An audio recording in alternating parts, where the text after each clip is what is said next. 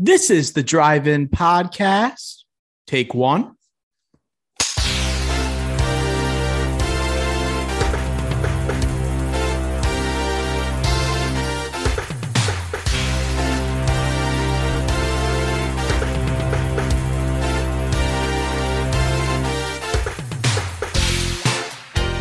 Bada bing, bada boom. Welcome to the 95th episode of the Drive-In Podcast. On today's episode, we have our very special top billing draft of the most anticipated TV series for the remainder of 2022.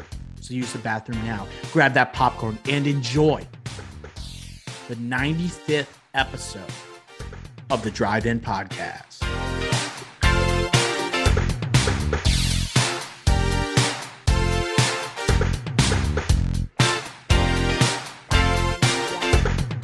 Howdy doody, episode 95 of the Drive-In Podcast has arrived. Shout out Richard Dent. This is Dr. O on the horn. I'm joined, as always, by my co-host, the one and only Ricky Flicks. Ricky Flicks, let's talk some TV, dude. What have you been watching lately? So, Winning Time, of course, we've been talking about that the past month. It's getting meta again. Definitely getting meta again. But they're getting knee-deep in the season. The inaugural Jerry Buss season. So definitely like getting good because there's some more basketball scenes, more with the team. Love that. Besides that, I did start the Flight Attendant season 2, dropped it after 20 minutes in. Not the same allure the first one got, but I don't know, maybe I'll revisit. But then Barry started this week. Very, very awesome show. I cannot wait to see what happens with my boy NoHo Hank. Great NoHo Hank appearance in the first episode of the season. Just Barry is just on a different level. I just wish there was more promotion behind it. I didn't even know it was this week until last week.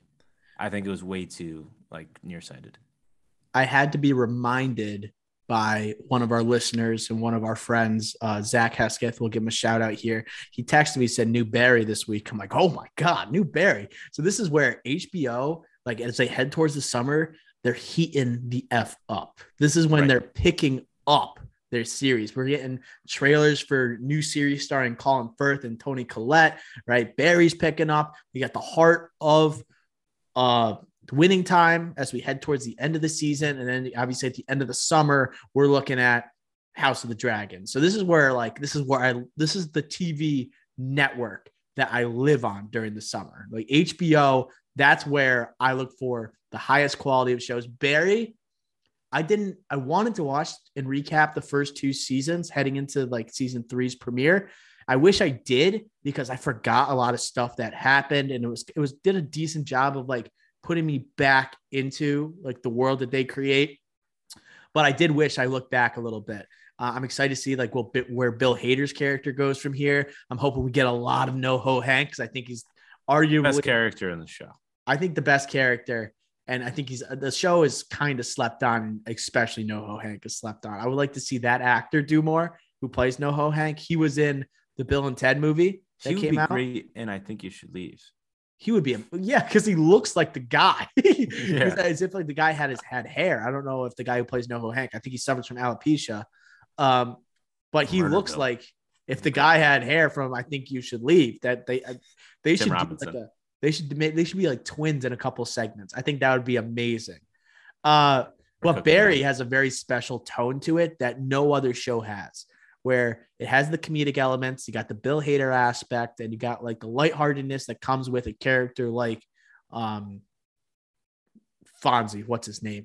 Henry Winkler. Excuse me. Sorry, my brain just melted there for a second. We're not cooking anymore. But Henry Winkler there, and then it also has the darkness of a killer who wants to stop killing. It's a versatile show for sure. It seems like it touches on so many different aspects, and as I said before, unique tone. Excited to see where the direction is for this season, and it seems like Barry's in a super dark place. But Winning Time, I guess we could talk about that a little bit because these shows aren't draftable. I would say we're going to cross these off because We have appearances. We have episodes that have premiered for both of these shows. So we're looking towards the future of this episode. But Winning Time, I think this is the most problematic episode they've had so far in a somewhat problematic series, right? So this one, they depict Boston, I mean, just like as a bunch of racists. Like, and they're just not shy about doing it whatsoever. I'm sure anyone from Boston absolutely despised this episode. It seems like Adam McKay was okay with losing that specific audience for his show. But it did make for a very entertaining show. And it makes me debate with myself, like, am I okay with the way they depict and exaggerate certain truths for the benefit of the show? Because go ahead. Sorry. It's every show that's off of historical events exaggerates and dramatizes things, right? And some people do it to an extent that's like over the top. Okay. For the good of the show, right? This is like doing it just because they're doing it. Like they're not doing it's like so over the top that when you say over the top, that's like you didn't go far enough. It's ridiculous how far they are going over the top with this, and every single facet of this dramatization of everything going on. And it's not just Boston. It's with Magic Johnson. It's with Jerry Buss. And like, sure, like it puts into the limelight, Jerry like, West, spotlight, Jerry West. We can go on, but the only one that's been depicted decent, but you could still say harsh, is Kareem. Like it's where he's actually like, after, if Kareem watched this, he'd be like, okay, I'm okay with this. He'd be okay with compared to like everybody else. Yeah, sure. Maybe I was a jerk and an a-hole towards the end of my career when Magic came on, but like, was he really that bad? Like I just don't know, but he's definitely at the one bright spot with the over the top. Like he's what you think of over the top, like dramatization of things. But now it's just like Adam McKay is just doing don't look up type things with the show. And, it's just kind of a turnoff. I just think they're also taking liberties with this show that they don't need to. Like there was enough drama and there's enough story in what happened, right? With this team, you don't have to add anything really. You're still going to have enough juice for the show. So when you are adding in a lot of these romantic subplots, right? Some of them are unnecessary, but like, honestly, the bright spot for me these last couple episodes has been Adrian Brody.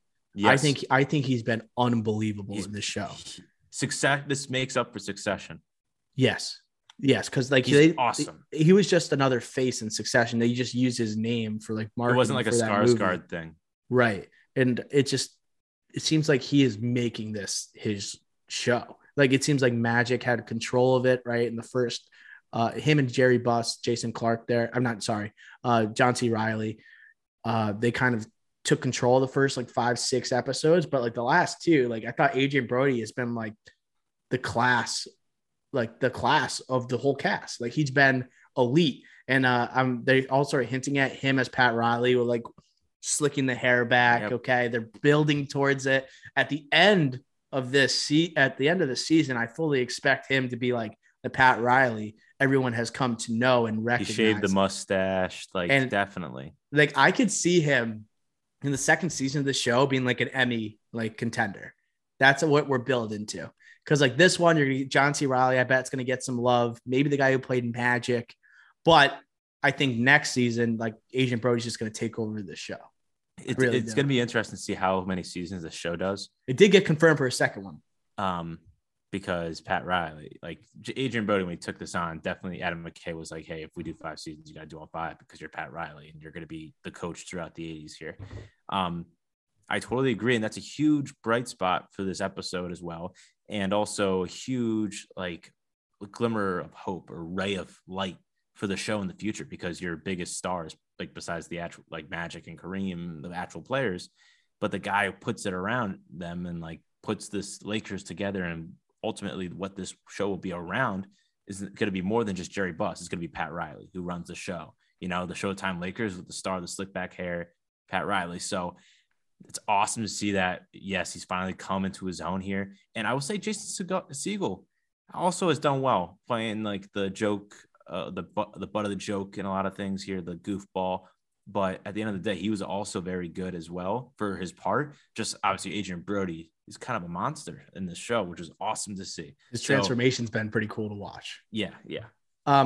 If Jerry West has basically condemned the show, and he's demanded an apology from Adam McKay and the showrunners based on the depiction of him in the show. So I have a question for you, Ricky Flex. If you had to put yourself in the shoes of a real life person being depicted on screen here, who would you be?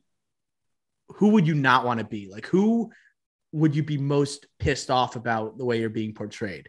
Yeah, Who do you think? Would it be Jerry West? No, Who would it because be? at the end of the day, Jerry West is just showing that he's a winner and he's addicted to winning. At the end of the day, I think it's obvious, and it's Magic Johnson. Wow. Yeah. I think Oof. it's obvious. It's so bad. Like, This last episode was definitely a wrench in the arsenal for him. I really think it's bad. And view of public like, perspective. I do think like other people like Norm Nixon, Jerry Buss, like Jerry Buss is actually kind of close. But I think at the end of the day, like Jerry Buss, you kind of like, but Magic's Magic. And I just don't think they're focusing a lot on it, more so than the Buss aspect, I think. And it's because it's Magic Johnson, for God's sakes. So I would go Magic. That's a good one. You brought up Siegel as Paul Westhead. I feel like if I was Paul Westhead, I'd be like really upset watching this show because they're acting like they won in spite of him. And they kind of say like, and they only won because Pat Riley was the assistant. And like people forget, like this team, they went like 52 and 30 or 62 and 20, right? And during this season, they were absolutely dominant the entire time. And the way they portray like this whole season is as if it's a roller coaster and that this team was in serious jeopardy of like not even making the playoffs. I'm like, dude, this is like the best team in the NBA, even during Magic Johnson's rookie year. So if I was Paul Westhead being like looked at as meek, as feeble, and as basically not having enough confidence to lead this team when he ended up winning it, I guess not a spoiler to say they win the NBA title. It's just insane to me that someone that has brought a title to LA is being looked at for being so like weak in a very complicated situation where he had to take over the team in the beginning of the year. It just doesn't seem like this actually happened because when you look at Paul Westhead and pictures of him like throughout history, press game conferences, like I was looking at pictures of him, like he doesn't like look timid. Like he just looks like he knows what he's doing. And it just, I would just be upset if they were playing him to this point and basically as like the pussy of the show. Yeah, I actually do. Like, I love that pick. I just think that, like, I think that's a very good one. And if you did argue that, like you did, like, I do see it. I just think that the gravity of the Magic Johnson dramatization, reputation. Oh my God. Reputation. Like Paul says, like, oh, like if you're stupid or you're a goofball, okay, like, well, you can easily disprove that. Like, you know, like they won the title and he was the coach, right? Like, you definitely like can disprove that. Magic Johnson, like, you can't. That's all reputation based, and all like he said, she said. Like, you can't really do that. And then he obviously, we all know Magic Johnson, like what happened. So, just they make him look like a despicable person in that last episode. Terrible. And I'm not saying he was or wasn't. I'm just saying, like, for the pick, that's easily my pick. You like would not want like Magic Johnson. Definitely after he saw probably the first scene of this show, he's like, okay, I'm out. Yeah, like because he's reliving like terrible moments of his life. This is where like this is not to the same extent here. There's definitely better examples, but I'm just saying, like, if you're gonna make a show off of real life and people that are still living, or even just like you're making a show about like, I don't know, John Lennon, or a movie about John Lennon, like they are rumored, like you're easily calling the John Lennon estate and being like, hey, like here's my plan for this movie, and like you're not gonna like, hey, if you don't want to like go by the wishes, like don't include this or that, okay, but at least give them the heads up. Like Adam McKay, like not even to give these people a heads up or anything, I think is awful. Like an example I was going to say that's not to the same like actual real life. I just brought up John Lennon because that's probably what's going to happen. But like Emerald Fennell was so afraid out of like disrespecting Paris Hilton for using that song, I forget, that was used in Promising Young Woman. She wanted to make sure it was okay to use the song. Right. There's no way Magic would have ever given the A-OK. Yeah, but at least give them a heads up. Like, you're going to be looked at as like the worst person in the world in this show. Like, right. I think it's disrespectful for someone that's trying to honor these Lakers, in his words, honor these Lakers with this series. it's honestly doing the exact opposite and ruining the Lakers in this series. Right. Like their reputation. And I know this is a series that's based on Jeff Pearlman's book, Showtime, that came out, I believe, a couple decades ago.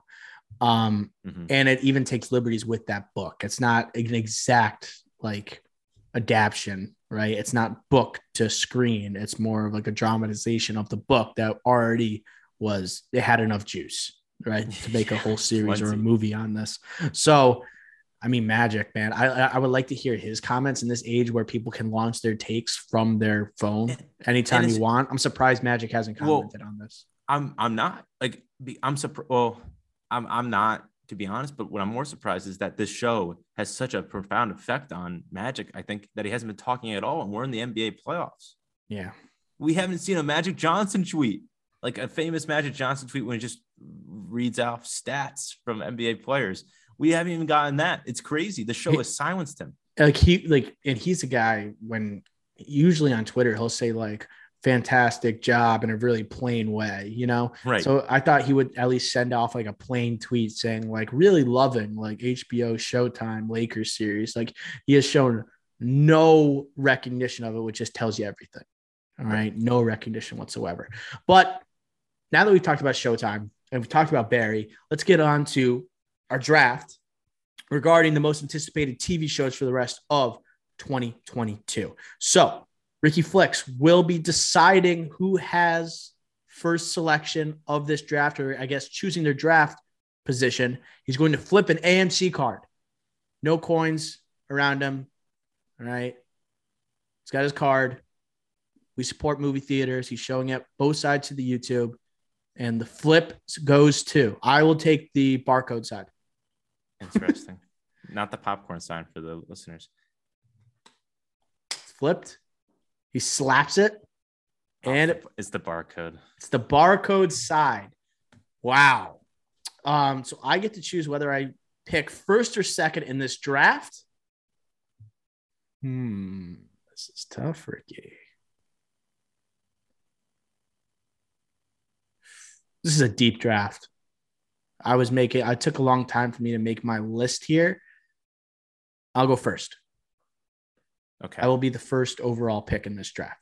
And to lead off, I kind of like my movies to be more sci-fi and more superhero action movie type compared to my TV shows. To me, TV shows struggle to really capture the type of action I want to see in movies and the effects I want to see in movies. But with this one, I'm going to go against the grain from what I usually do. I'm going to pick one that I think is going to have movie quality when I'm watching on my TV screen. It's a limited series. It features the return of one of the most iconic Star Wars characters of all time, the first overall pick for the most anticipated TV series of 2022 draft. I'm going with Obi-Wan Kenobi. Obi-Wan Kenobi with the first overall pick. There's a couple pictures that came out today. I think it was an Entertainment Weekly feature on Ewan McGregor. Shout out Ewan McGregor, just got married, I think, to Mary Elizabeth Winstead, which I didn't know they were an item, but good for my guy Ewan, right? He's got a couple years on her. The best part of the prequel trilogy, I think hands down, we got the anticipated rematch, Vader versus Obi-Wan. Ewan McGregor made some comments saying this is the first time he actually faced Anakin wearing a Darth Vader mask. Right, it's kind of weird to think about because he spent so much time with Anakin in the prequel trilogy that he was actually really scared, like for his life, when he was facing down of like Anakin Skywalker wearing the Darth Vader suit. They're gonna face a couple times in this show. It's got interesting Star Wars I guess Easter eggs when you think about Luke Skywalker as a child in this show. Think about like how it's going to be reflected, like Obi-Wan reflecting on his time looking after Anakin as a child, right, alongside Qui-Gon. It's got the Inquisitors, which has strong connections to the Clone Wars. You got probably an Ahsoka Tano feature here. I'm looking forward to any other type of cameo. I'm going to go with Obi-Wan Kenobi first overall pick. Thoughts? It was the 1-1. If you didn't pick it, that would have been a huge miss on your part. I don't care what else is coming out later this year. I think after I go, I think we'll talk about it. This is clearly the 1-1. It's not even close. It's Obi-Wan and then everything else. And if you went off a great, like, not rant, but like a great, like evidence to back you up.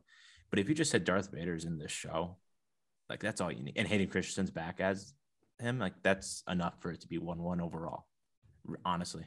So this is the easy for me. May 27th, Disney Plus, circle it. Easy 1-1. Yep. Obi-Wan Kenobi. Definitely going the way we're doing Moon Knight episode recaps. We will definitely be doing that with Obi-Wan Kenobi. So make sure you're tuned into the pod for when that is completed. Ricky Flex, you're up with your first round pick, second overall. Okay. So I want this. Okay. Yeah. So this is my number 2. I'm going House of Dragon. Same with me. That was it. This is, I'll do a combo here. My third pick, The Rings of Power. Powerful right? On the big board. Powerful. Let's do a combo here. I honestly, this is a great rivalry. We've talked about it. We have a graphic on it. The budget, Rings of Power, 400 million. The House of Dragon came out. It was 200 million, I think, or was it 300? I forget, but it was a lot more than Game of Thrones. But yeah, both prequel series. Succession crisis at House of Targaryen. Sauron, the Dark Lord, actually having a physical presence on this show. I like 2 of the best, like we have arguably the greatest trilogy of all time, getting a prequel series at Prime. Let's see what Prime, and we get to see, all right, how does Prime do with a huge budget? And then we get arguably the greatest television series of all time, Game of Thrones, getting a prequel series, especially after the debacle of the last season and a bunch of issues and controversies with it. Let's see what these shows do. There's question marks, like I mentioned, around, and there's huge budgets, which lead to big question marks and high expectations. But at the end of the day, these 2 after Obi-Wan are just a clear, like, holy crap. Circle that on your calendar. And the rivalry, again, is what's going to drive this to must watch, in addition to what I've already mentioned. Give me House of Dragon, August 21st, HBO, The Rings of Power, September 2nd, Prime. This is interesting. It feels almost wrong that you have both of these on your big board. It is. It's unfair, but you picked Obi-Wan, so that's huge for you. Yeah. So I actually didn't. I had House of the Dragon second, but I had Rings of Power actually sliding down a little bit on my big board.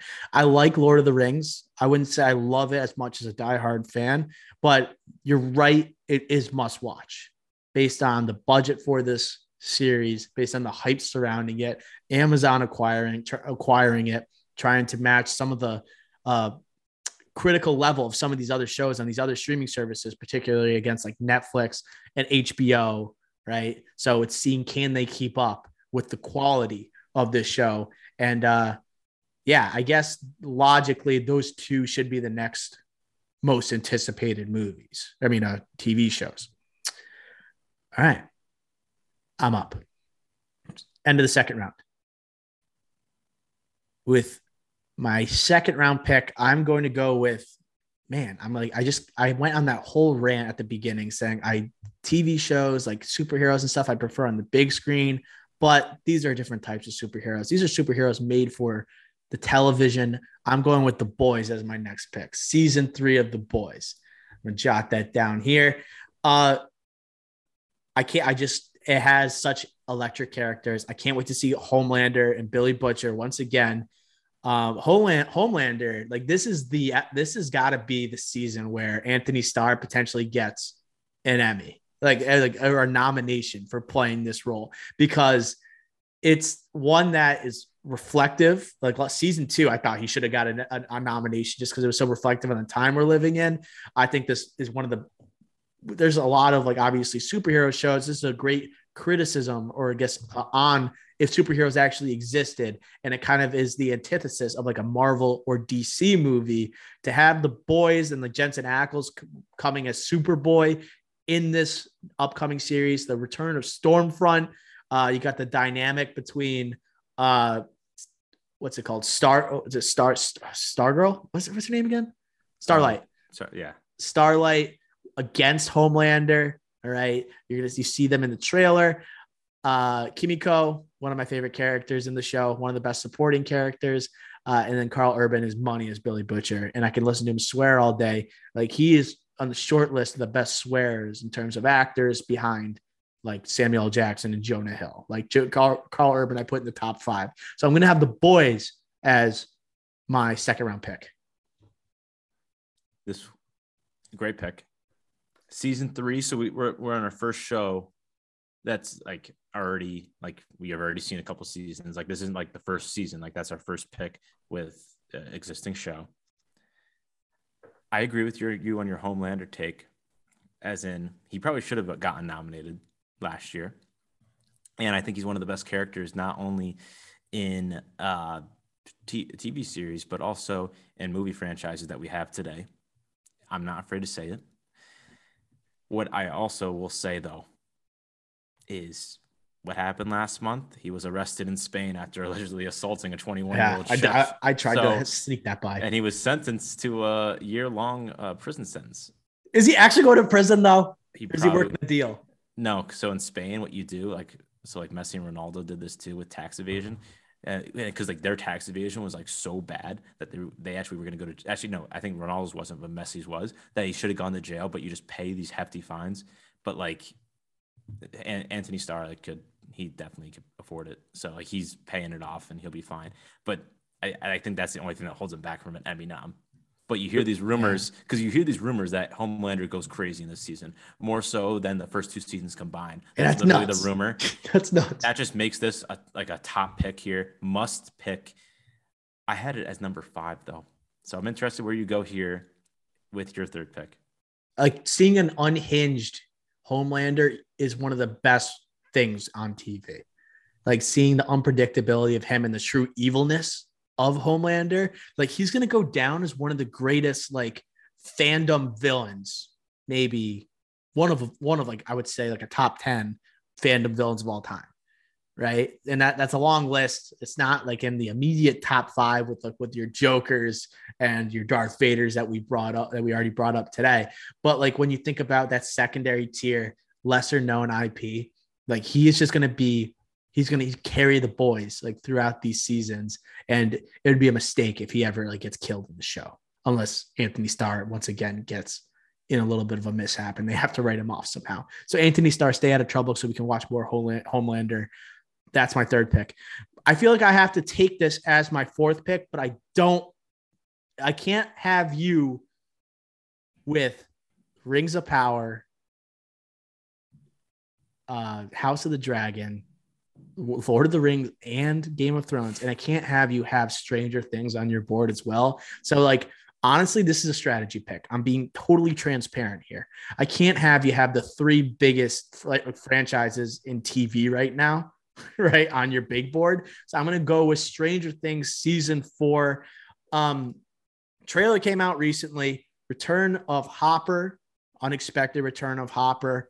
I guess though. No, because they teased at the end of season 3, right at the end of the series, like a post credit. If I remember, was it a post credit where they showed him? I don't know if it was post, but it was the final thing. It was, and that was shocking. Just because I was like, that was such a great send off for his character, so like emotional. I feel like they didn't have the guts to just like cut bait with him. They found out they basically said he was too integral to like the success of this show. So him back. We got different setting now. I think we got LA setting. Am I right? The kids are split up into different schools. We got a new villain. Dacre Montgomery. They're hinting at his potential return. He's the villain. Yeah. So I'm starting to think he is the villain. Like I think that's Barb.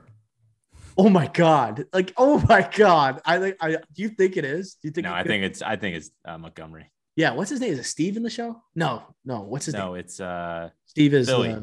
Yes.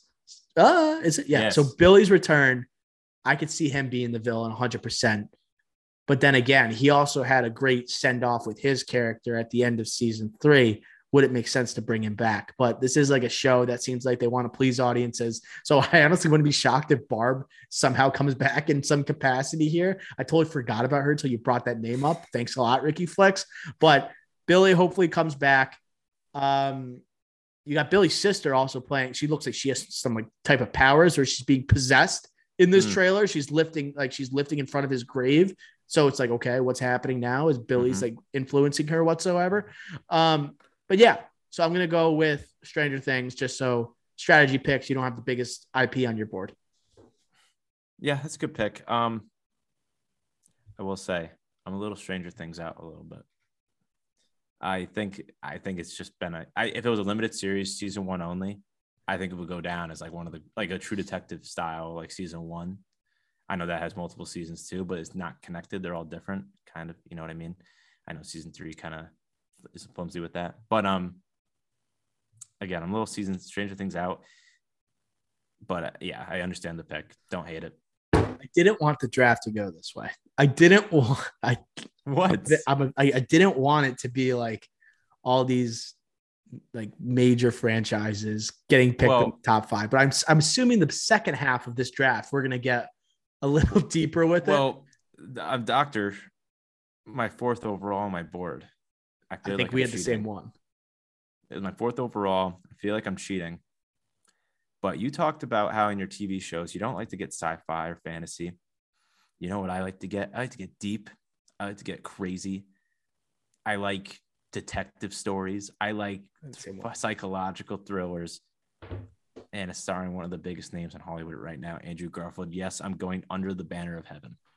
Comes out this Friday. I feel like it's cheating picking this coming out so soon, but it's just, I have such high expectations for this. Now, Andrew Garfield, detective, investigating a murder. It's connected to like a Utah big LSD family fundamentalist type thing going on, and governments, True Detective vibes, Matthew McConaughey all over it. So, and it's with Andrew Garfield, who's on the rise, one of the best actors right now in Hollywood, one of the hottest actors right now in Hollywood. So I'm going to pick that with these True Detective vibes. This was the one I wanted to pick instead of Stranger Things.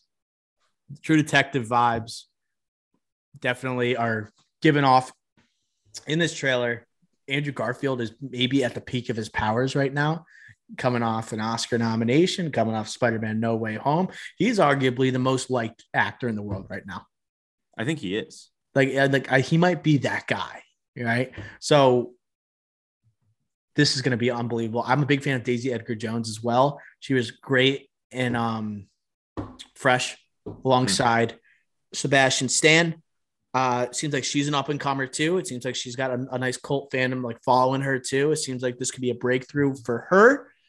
Maybe a wider audience. It's going to be an FX show also on Hulu. So yeah, I wish I took this one instead of Stranger Things, but I felt like I was basically giving up the draft if I didn't take Stranger Things there. Now, that's a great pick. I'm 100% on board with it. Yeah, so this comes out April 28th, like you said, on Hulu and FX. Thursday. Just a little recap here. The Boys, June 3rd on Prime, and Stranger Things Volume 1, May 27th, same day as Obi-Wan on Netflix. Wow. And Volume 2, July 1st on Netflix, obviously. Okay, my 4th pick. This is where the draft for me is tough. I think now you can go a lot of different ways. For me, I feel like this is cheating again because this comes out Friday. Ozark, part 2 of season 4. Let's wrap this thing up. Let's see how this ends. Does Marty get away with everything? What are we doing here? That's honestly why.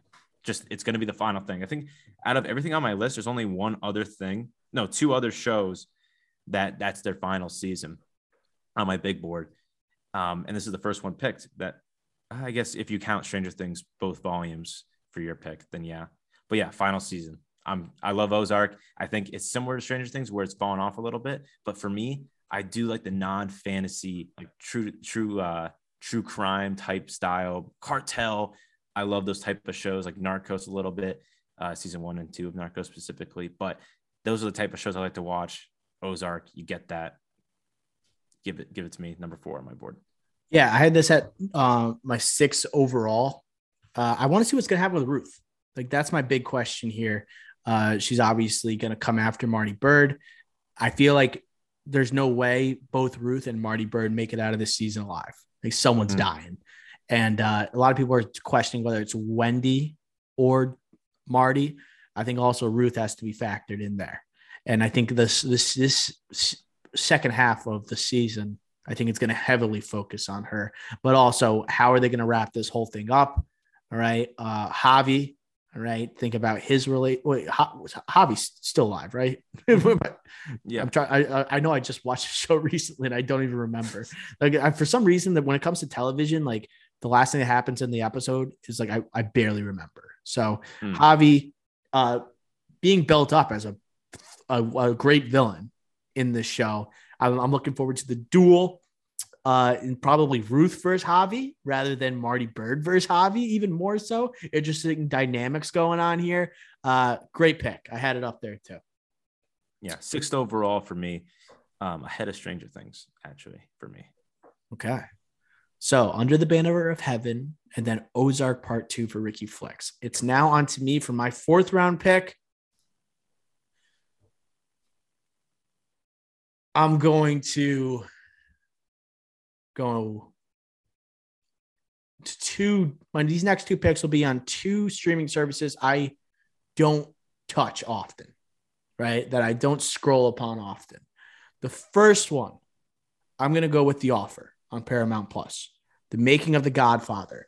I think this fits the billing of most anticipated, just because you got the return of Miles Teller this year. So hope if this series works, then you have him in Top Gun Maverick all of a sudden, and then you have him in Spiderhead. If he hits all 3 over this 2022 span, I mean, we got to consider him as #back. This is an interesting premise, and I think this is more of a movie type thing where Hollywood likes to make films about the making of great movies. How will it be portrayed as a television show over the course of a season? Cast is interesting. Not a ton of massive names. You got like Miles Teller here. You got like Colin Hanks, right? Tom Hanks's kid here. It's not like some attention grabbers, but Miles Teller, like this could put him back on the forefront. Obviously, everyone adores The Godfather, and you hear about like the making of the show and its relation to actual mafia, and you have iconic portrayals in this series. You got people probably playing Al Pacino, people playing not Robert De Niro, Marlon Brando. You got people probably playing Francis Ford Coppola, right? I feel like that's necessary for this movie, even if they are brief cameos. But Miles Teller with the accent a little bit here is going to be fun to watch. So Paramount Plus, I will subscribe to this for at least a free trial for The Offer. I'll tell you that. How about you, Ricky? Are you pumped for it or no? When this was first reported, like the movie before the cast, before trailer, I was pumped. I'm still, like you mentioned, Miles Teller will hit all 3. This trailer, I don't have high hopes for. This trailer is not. It didn't hit for me. Oh my God. Like it really didn't. Like Matthew Good, I do like. Like I think Adrian Brody, Watchmen. Sorry, Adrian Brody. Adrian Veidt. In Watchmen, the Zack Snyder Watchmen, loved him in that. Matthew Good, I do really like, but like Dan Fogler playing Francis Ford Coppola, like Justin Chambers playing Marlon Brando, like I'm just not sure these portrayals are gonna work. And Paramount Plus is low key like getting subs. They're getting subscribers. They are like doing very well. This is going to be big for them. I do think they're going to do well like with views and trying to get like you said, you'll do the free trial here. Like they had the Halo series and they have like a bunch of cable shows that get watched a lot. So via Paramount Plus. So this is going to be big for them. If this hits, Paramount Plus is like now in the mix for like Netflix, HBO Max, and so on. So this is going to be big for them. The Offer though, my expectations have teetered since seeing the trailer and the cast. It's too juicy of a story to not be drafted. And a most anticipated draft, like the upside here, like I almost don't expect it to be incredible. I expect it to be entertaining. And it's something I'm just personally interested in because I love the Godfather movies. Right. But like the fact you have Miles Teller, that is the guy for this movie because you mentioned the supporting cast. Justin Chambers, dude, he Grey's Anatomy. He is the doctor. He's Karev, and I can't believe he's playing Marlon Brando in a show. Juno Temple, huge name in TV right now, Ted all right, Lasso. because of Ted Lasso. Dan Fogler, I don't hate him as Francis Ford Coppola, honestly. He looks the part. It's just, will he act well? Because he's mostly associated now with the Fantastic Beasts franchise. Okay. Now that's crazy to say, but he is more associated with Harry Potter than any other property that he's been associated with. Matthew Good. I loved him in Watchmen. Great in The Imitation Game. You guys haven't seen it. Giovanni Ribisi in this movie. That's another, like, that's a he's must. Playing a mafia boss. Like, that's like, no, that'll work. Come on, dude. You got to respect Ribisi. Come on. I do like him as an actor, but like playing a mafia boss just seems kind of odd. And also Michael Gandolfini has a role in this show. Oh, I didn't know that. Michael Gandolfini has a role in this show, following up his role as his father, Tony Soprano, in The Many Saints of Newark. But Giovanni, like Ted, dude. Like, we're talking Ted, dude. He knows exactly. Giovanni Ribisi is great he's great at supporting roles in great movies, but he also could be a scene stealer in comedies, and he just understands the assignment. But this isn't a comedy though. Yes, I'm saying he can be good in a supporting role in a drama. The assignment. Yeah. Like, he's great. I'm not. Show some respect for Saving Private Ryan, Ricky Flicks. Show some respect. Okay. Come on. Trying to disrespect Ribisi on this podcast. Come on. You won't have it. I gotta respect Ribisi. So The Offer, and then my last pick. Does this movie or this show already premiered in London? Did Peaky Blinders already debut in London? This pick is allowed. This comes out June 10th. On Netflix, it does. Yes. Like, you're fine picking this. I don't know if I want to now. Why? It's the most anticipated. Because I have a bunch of other, I want to go with one that not many people know about. And this is most anticipated. You're right. But shoot, it's the end. It's the end of Peaky Blinders. I love Peaky Blinders. I got to pick it. I got to pick Peaky Blinders season 6. This is Cillian Murphy before, the movie that's going to come out with Peaky Blinders is Cillian Murphy before his turn as Oppenheimer, the lead in a Nolan film. At this point at Peaky Blinders, we're going to be introducing Al Capone on a larger scale here. There's going to be the family consequences, the dynamics between Michael versus Tommy Shelby. This show has already done a great job in pulling zero punches, making sure there's characters that have consequences for their actions. Peaky Blinders, this is, I think, going to solidify Cillian Murphy and Tommy Shelby as one of the most iconic TV characters of all time. One of the best, we talk about, this anti-hero surge in TV ever since The Sopranos came out. When you think about Bryan Cranston and Breaking Bad, I think Cillian Murphy belongs in that top tier category in terms of performances, right? By an anti-hero, someone that you love to root for, even though he's got terrible instincts in terms of decisions that he makes. Not instincts, he got great instincts, but in terms of how bad of an evil person he can be in the lives that he hurts. So Peaky Blinders season 6, my last pick, 5th round. So similar to Stranger Things, I got a little Peaky Blinders out by season 4. You're crazy. And I took season 5 off. And I've said on this podcast that I will watch season 6, so I have to watch season 5. You still haven't seen season 5 of Peaky Blinders? No. So what you just said is I didn't even know anything about season 5 until what you said. Oh my God. So I apologize. Oh no, it's really okay. Cause at the end of the day, I'll watch it. I wasn't going to pick it, but it had to be picked. This is too big. Right? Can't believe the first 3 seasons. It's so good. I love it. Well, the first 2 seasons of Peaky Blinders. Let me backtrack. Season 2 of Peaky Blinders is my favorite. Season 1, season 3. And then I think season 4 is just far away, not close. Like it's best when it's street level Tommy Shelby. Right. And like right. you get Tom Hardy, like you got like these other guest appearances that are actually good, like not Littlefinger, like with weird long hair, like that's messed up. Like, come on, you're hating on him. What's his name? But at the end of the day, this is a good pick, deservedly in this top 10, top billing here, top 10 most anticipated. Love it. Aiden Gillen. Yeah. But, what the Dark Knight Rises? Yes. Where's Bane? Who's Bane? Okay. So, Doctor, just to you, like, do I pick a non-known show, or do I pick a show that is the same thing? Like, do I pick the headliner? Honorable mentions are going to be fun. I'll tell you that. I think I might. Do I pick a TBD show? It says it's supposed to be in 2022. That's what I was looking at to take as a potential. If you take this, I'm going to be pissed. That's the one I'm thinking of, and I think we're usually on the same wavelength. I think I know which one you're thinking of, but I won't go there because you know what? I'm going to pick a show that no one knows about. I'm picking Love and Death. Damn it! That's the one I'm thinking of. Love and Death on Peacock. It's TBD, but again, what did I say? I love true crime. And when you put stars in the mix, that's when you know it's real. Because why would these movie stars, devote themselves to a TV show or a limited series? Besides, like, it would only take a certain amount of time rather than a franchise or multiple seasons of a show.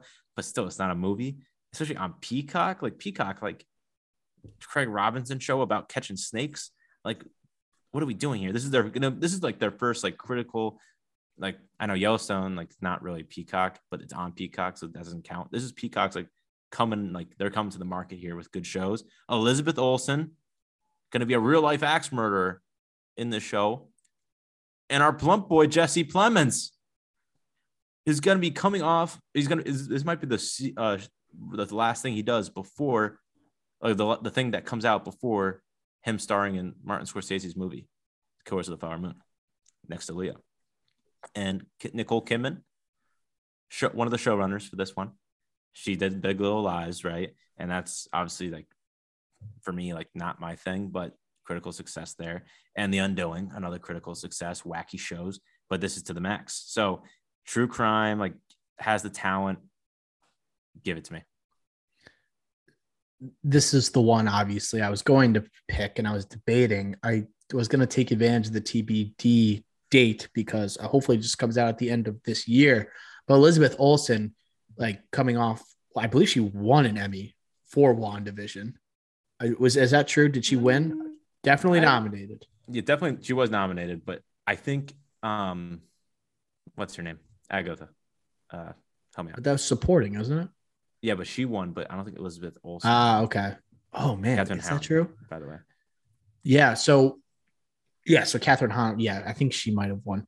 But Elizabeth Olsen, I'm intrigued by, because, like, WandaVision seemed to have launched her into a different stratosphere. It seems like she is now rising up the A-list in Hollywood and in TV. So to have her in this show, and, like, seems like Peacock, like, they're gonna want to obviously pin her against or with a Academy Award nominee like Jesse Plemons, as you said, starring in a Scorsese movie. Just like, if you look at the top two names on this roster, very top heavy, and, like, you can expect these two to carry the show. And when you have Elizabeth Olsen playing an axe murderer, that is going to garner eyeballs. That's just the way it works. This is the way we live. All right. When we got our beloved actresses and actors playing serial killers, they're like, this is what people want. This is what they want in TV. It's probably the most in-demand genre, where you have, along with, I guess, like, the Marvel TV shows right now. But it just seems like when you have, like, anti-heroes, but also people we love playing despicable people, that seems like the very much in-demand trend in TV right now. So I had this on here as well. Nicole Kidman producing is intriguing. She's had a lot of success with Big Little Lies, but also on HBO, The Undoing, like, being a part of those two shows. To see what she's going to do here with Peacock, that's intriguing as well. And she's very much also in demand right now. People love themselves some Nicole Kidman. Good pick. And I will just to clarify, Elizabeth Olsen lost an Emmy to Kate Winslet, Mayor of Easttown. Oh yeah, deserved. And Catherine Deserved Hahn, for her. and I think Catherine Hahn didn't win actually. She lost as well. I don't follow the Emmys as closely. Maybe I should follow that a little bit better. I want to get more into TV this summer. Well, it's clearly this summer, and just now we have so many TV shows that like they're either coming to an end or just starting. Right. I think the only one that we picked that's in the middle is The Boys. Right? Yeah, it's the only one. So like you were just starting up again. Yep. There's different surges, I guess. Different surges of TV here. So honorable mentions. I'll throw one out and we'll just go back and forth. Something I was debating on picking was The White House Plumbers. Yes. On HBO Max. This is one. History buffs are going to love this stuff. Very much All the President's Men vibe. Talks about Watergate, but it gives the alternative perspective of the people that actually screwed up Watergate rather than those who were trying to solve Watergate. So it comes from creators Alex Gregory and Peter Huck and director David Mandel. They all worked on Veep as executive producers. So you could expect some comedic elements here. The limited series is going to tell the story of how Nixon's own political saboteurs and Watergate masterminds, played by Woody Harrelson and Justin Theroux, accidentally toppled the presidency they're trying to protect. So these guys screwed up Watergate. We got the Veep producers working on this project. Woody Harrelson is great at anything he does on TV. Right. Doesn't miss TV. Think obviously True Detective season 1. I can't wait to see him in kind of a bumbling type role that has to do with such a significant moment in U.S. history. I love that type of TV. So that's one I had first. Did you have that one on your honorable mentions? Yeah, this was definitely like hovering around like the top 10 here. I had it at 12 for most anticipated for myself. And again, like Woody Harrelson, Game Change as well. Political like satire. I don't know what to call it. It's definitely satire. Yeah. But yeah, this is a comedy. This is gonna be a comedy with Veep, like HBO, Woody Harrelson, great comedic actor as well, not just drama, comedic actor. I'm very excited for this one. Good honorable mention. What else you got? Well, the other one so I picked Love and Death, but I thought you might have gone to Secret Invasion. I didn't want another Marvel one. I don't have any Marvel ones. We have Star Wars. I don't think after seeing Moon Knight, I don't think anything is going to come close to matching Moon Knight in terms of quality. Secret Invasion seems like they're trying to build up a lot, and they're saying like it was too big of a story to do for a movie and everything like that. Right. And it has an amazing cast like Olivia Colman, Emilia Clarke, Samuel L. Jackson, finally taking the lead in a Marvel project rather than just being a supporting background member of a Marvel project. So I like Secret Invasion, and I'm not a big Skrulls guy, and like I wonder the emphasis what that's going to be. Captain Marvel turned them off for me. Yeah, and like Ben Mendelsohn, I don't love him as an actor. I like him in certain roles, and I think he's also missed at a few points. But it was on my honorable mentions list. That's a good one. Yeah, and another final that's coming to an end, and we just had news about big cameos in it is Better Call Saul. Yeah, I've never seen that show. I watched the first 3 seasons, and I honestly just forgot. But I will catch up on that as well. A lot of stuff that I have to catch up on. But they're back. Walter White, Jesse Pinkman, they're back. That's enough to say like, okay, let's binge this show and watch the end here. I missed the last season, but again, like I will watch that season. Similar to Peaky Blinders, watch that last season so I could watch the final season. Just the fact that you have that connection with Bryan Cranston and Aaron Paul and them returning to this series, that's going to make me want to watch it. And that's going to make it like people might rip on us for not putting it on the most anticipated draft. Because that's like having them, like Bryan Cranston is rumored to be like heavily involved with this next season. It's not just like a one scene cameo that we're talking about here. They said it's going to be substantial screen time that Bryan Cranston will be getting. So, I mean, we got that moment in El Camino when you had the Aaron Paul, Jesse Pinkman, like basically follow up to Breaking Bad. You had like Bryan Cranston joining for one scene. That was like enough for me. But I wonder if like Bryan Cranston still got it, like based on when it's been like 10 years since the finale for Breaking Bad. Like, can he still channel it? Because and can he still like look like the character? Because it's obviously going back in time a little bit here. I also had an interesting one, Clark. This is Bill Skarsgård. I don't necessarily trust Bill Skarsgård to take on this role yet. I know he's got a lot of like attention on him. Pennywise, he's in Eternals.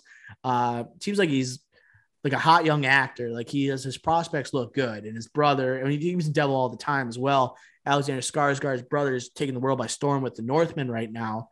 I'll make sure to check out the review on the drive-in feed. But he's playing a dude who basically invented Stockholm Syndrome.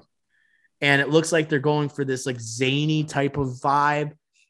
He seems like he's an electric personality where he's kidnapping these people, but they also like fall in love with them. It seems like there's like great dance sequences. He's breaking in and out of prison. Seems like it's an amazing story to tell. All right. I don't know if the tone's going to be exactly set in a way that's going to make the show watchable for a full hour, right, for every episode. But I did want to shout out the song in the trailer because it seems like it's like it's like a Swedish Guardians of the Galaxy song. Yeah, that's you know. A good take. So if you haven't seen the trailer, I highly recommend it. I'll look up the name of the song in a second, but it's impossible to pronounce. It's impossible to pronounce, but it's so good. Yeah, so this comes out May 5th on Netflix. Very soon. So if we didn't get this trailer, I would have picked this at 10th, the Mr. Irrelevant, for sure. The story, like you said, is similar to The Offers. Like the story, right? Like there's too good, so juicy, like bank robberies, right? Like so juicy that you want this in a show. And then you get Bill Skarsgård. I still think, I know, like we mentioned some of the names, but like pre-Eternals, like definitely like a name where like he's in John Wick 4. Like he's on a bunch of movies that are big. And he's like one of the hot commodities in Hollywood in a lot of things. So like definitely a thing before the trailer, I was like, oh, let's go here. But the trailer came, I don't know. I really don't know that I'm going to like it. The tone is a little nuts. Like it's like too much over the top. I was just thinking, man, I would have liked to see this as a movie. I think this should have been a movie, not a series, because this isn't going to be a slew of bank robberies, right? This is like the classic, like up, like you're on a high, you get this like great sequences here, some great montages, perhaps of bank robberies, dancing in the club, dance scenes, right? And then you have the fall and then the comeback story. Like a classic movie. This, like as a show, just seems like it might get dragged out. The tone might be just shifting left and right and just bouncing around. Netflix tends to miss on shows. I don't know. I really am a little nervous for it. Yeah, I didn't draft it for a reason, but I think it has potential with an exciting young actor like Skarsgård and an amazing story. So that's why it's there. What's another one you have on your list? I think you're going to touch one, but I like one that I really almost picked as well. But I'll go just on another honorable mention here, and it'll be my last one because I think you'll pick this next one. I'll go Pistol. That trailer just came out. So it's about the Sex Pistols, Danny Boyle, right? Oh, Oscar-winning nice actor. The trailer just came out. Going to be on FX May 31st. Like they're similar. They're like a punk rock band type of story of like The Dirt with Motley Crue. I love The Dirt. I know it's not a great movie, but that's so much fun to watch. That's what I want to see here. But with an acclaimed director like Danny Boyle, like doing this passion project, London or West London, I should say, like it's going to be hardcore and loves music. Drugs. Like, yeah, loves music. Like this is going to be so much fun to watch. Similar to The Dirt, but like actually good. So I love that. So I'm going to be watching that. So Pistol for me will be an honorable mention. Yeah, I saw this under the shows. I didn't read anything about it. They seem like a group that the name is so recognizable, but I know so little about them. And I know like for having songs that aren't recognized, they still had a large influence on music. So you know who they are, even though if you don't know a single song. Right. I think it's just because their name is just the Sex Pistols. That is just perfect, like, you got to pay attention to these guys. Watch out for the Sex Pistols. Yeah. So Danny Boyle, he did Yesterday, right? A couple years back. So I guess that's why I associate with music for some reason. And they're British, right? Sex Yep. Yeah, Pistols. West London. So it So seems like that's right up. it's gonna get wacky a little bit. So It's right up Danny Boyle's alley. A couple ones here. Only Murders in the Building. Gotta bring that up. Okay, season 2. Like I like that move. That show I think gets ripped on for some reason. I don't know why people like kind of ignore it, but that movie, that show is hilarious. And the writing's pretty clever. It's enjoyable. It's nice 30-minute episodes. I'm excited for season 2. And I like the dynamic between Selena Gomez, Martin Short, Steve Martin. Martin Short is so damn funny in that show. Like you gotta watch it. Don't dismiss it. Don't knock it till you try it. That's gonna be cool. I also had, in terms of like Marvel, Star Wars, we got She-Hulk and Andor probably debuting this year.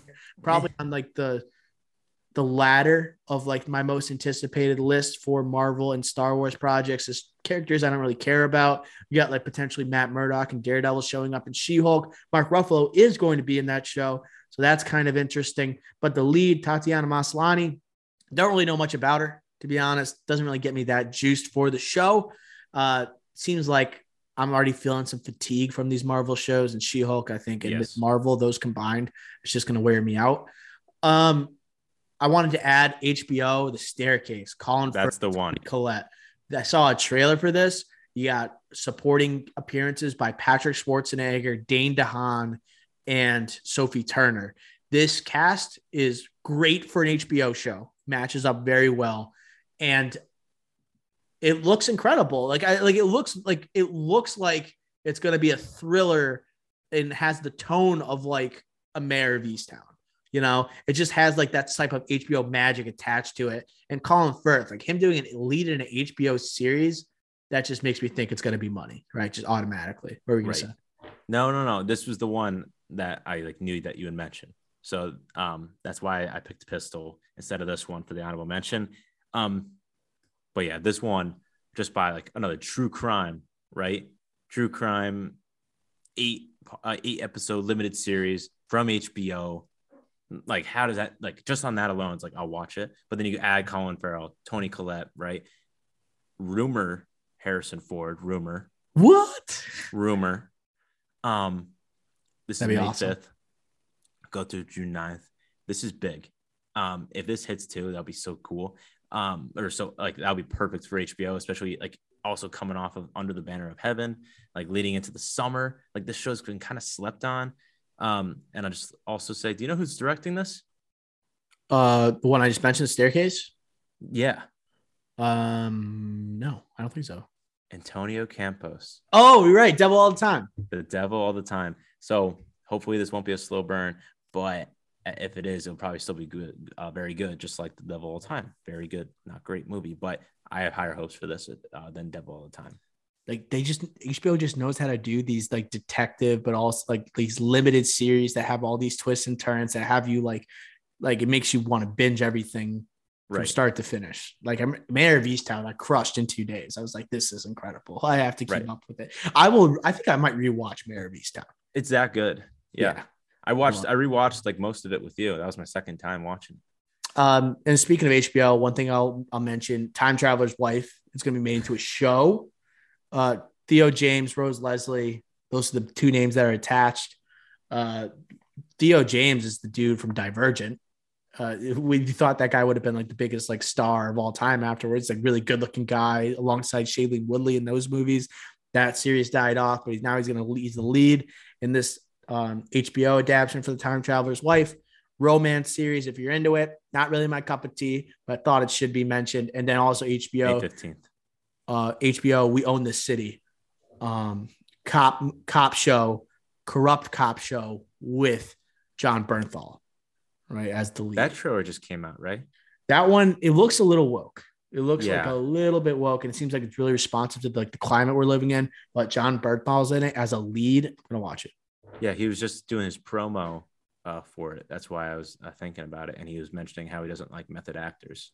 Yeah, I saw that. Yeah, that's another thing. Like movie Twitter loves it when actors say they don't like method actors. Yeah, like sure, like I'm all in on method acting, just to be clear. But like if you do like go off the rails on set, like all right, then yeah, that's gonna just be I just don't it's a care. problem. If as you turn in a good performance, I could care less. Like as long as you're Christian not Bale, hurting Christian Bale, anybody. Terminator Salvation audio clip. Like, just look that up. It's just why does anyone give a crap? Like unless like you're hurting people, right? You just let them do their Or thing. groping people, You know? Bill Murray. Like Jeremy Strong, people just hate him like because he goes method, and then if he's not hurting anybody, let him do his thing. He's doing amazing with Succession. Daniel Day-Lewis would like a word. Exactly. That's going to do it for our draft. And that's going to do it for episode 95. Yes. And that's going to do it for episode 95 of the Drive-In Podcast. Make sure you tune into the feed, right? Earlier on in the week, we had the checkup with, along with our trailer roundup for Disney Pixar's Lightyear. Talked about a bunch of stories going on in Hollywood right now. We had our double review earlier in the week. We had The Northman alongside The Unbearable Weight of Massive Talent starring Nick Cage. And then tomorrow we got our Moon Knight recap for episode 5 after a absolutely bonkers episode 4. Okay. This is Dr. O signing off. Until next time, we will smell you.